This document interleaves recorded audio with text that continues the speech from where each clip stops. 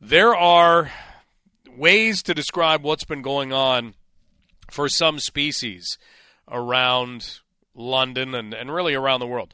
We have seen species dying off. We just have. And in some cases at unprecedented rates. And frogs and other reptiles sometimes fall into that category. You can look at a lot of frog species that are either endangered or we just don't see them anymore. So when it comes to preserving species, sometimes those species need a little bit of help. And that has been going on. It isn't exactly the bottom of the ninth for turtles in this area. We don't exactly have nobody on and two out. By the way, the Jays didn't get anything more in the top of the eighth. So game's headed to the bottom of the eighth. It is still 5-2 Oakland. But turtle species have been struggling. And Upper Thames River Conservation Authority is aiming to do something about that. Not only that, they are doing something about it. And this sounds like absolutely impossible work. We had a chance to catch up with Scott Gillingwater from Upper Thames River Conservation Authority because he is somebody who knows what the work is all about because he's been doing it. Scott is releasing 10,000 turtle hatchlings into the wild. So think about that for a second. 10,000 turtle hatchlings into the wild just around this area. And that brings up so many questions. Like, Scott, don't turtles just hatch on their own? Well, basically, turtles have a lot of problems, a lot of issues that face them in the wild, even more so now that humans are on the scene. And because of some of those threats, we need to remove those eggs from the wild, incubate them in our lab, and then we release the young back into the wild. So we get them past their most susceptible, dangerous stage of life. So you actually have to go out and find these turtle eggs? Yes, we do. Yeah, it is not always the easiest task. Sometimes the females leave a bit of an indication where they've nested. Other times, raccoons, people, heavy rains have obscured the tracks. So based on many years' experience and some luck, we end up getting good results with the number of nests that we find. Scott, all of a sudden this number, 10,000, is looking incredible when this is a needle in a haystack search. Yeah, so there's a few things at play here. So we do hit up sites where we know the turtles nest. So there are some communal nesting sites. Others we find by chance. Maybe we see the turtle nesting. And others, members of the public, call in and tell us where the turtle's been nesting. And we also work with a couple partners as well that we assist in their incubation of eggs. We're talking with Scott Gillingwater with the Upper Thames River Conservation Authority. Scott is a species at risk biologist, and we're talking about finding turtle eggs, then bringing them inside, helping to incubate them, and then releasing them back into the wild. Okay, so you find these eggs. Where do you put them to transport them inside, and where do they even go inside?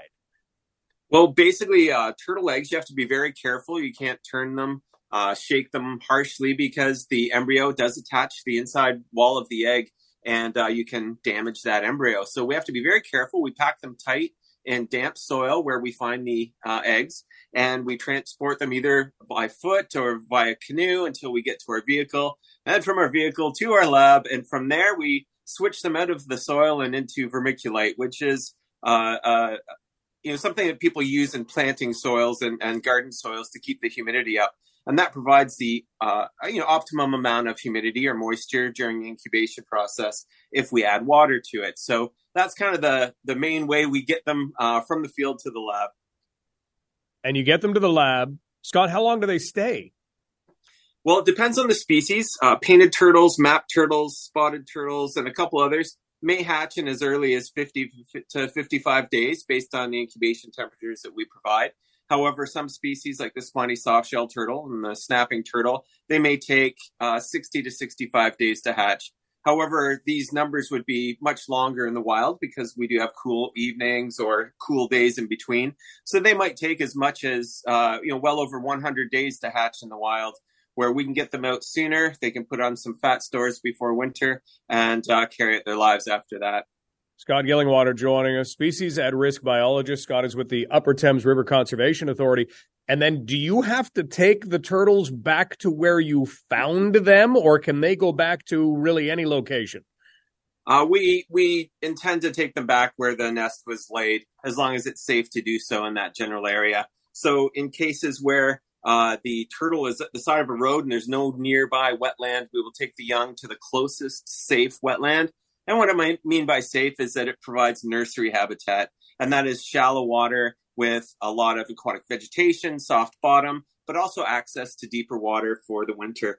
And so it does take quite a bit of time. I've been working 7 days a week since July 30th, but it's, all worth it in the end, because turtles are one of the most at-risk groups of animals on the planet. And if we are not proactive in our conservation work and in our efforts to protect them, we will lose them. And we can see here in Ontario alone, of our 8 species of turtles, all are listed at some degree of risk, from endangered all the way down to special concern.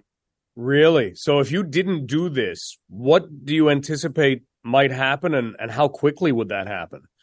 Well, we've been able to prove over the years that if we do not go out and protect the nest of the spiny softshell turtle, which is a floodplain nester, which means it nests closer to the water than a lot of our other species, we would have 0% hatch success in the wild because of non-native plants, flooding, and extreme storm events with climate change, with compaction from people, from ATVs, from cattle, etc.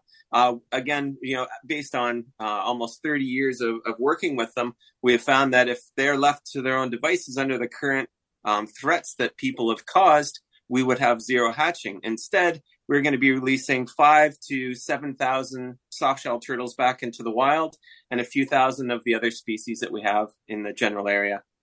Well, this is fantastic work that you are doing, Scott. We really appreciate you taking some time, and hopefully you get a day off soon. Do you have one marked on your calendar? Are the turtles almost back?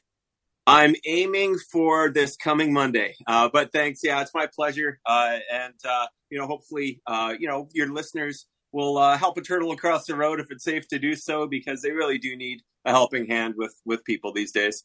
Let's do it. Scott, thanks for your helping hand. All right, take care. That is Scott Gillingham, Species at Risk Specialist for the Upper Thames River Conservation Authority. Imagine that, finding 10,000 turtle eggs and then finding a way to hatch them safely, and now you've got to return 10,000 turtles to roughly where they all came from. How big a room do you need? I guess we now know, those old rooms that had computers in them in the 60s?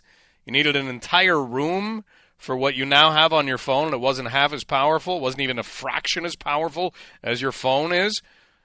I think that's what they're using those rooms for now. They're just full of turtles. It would make sense. I don't know that. That's just completely made up.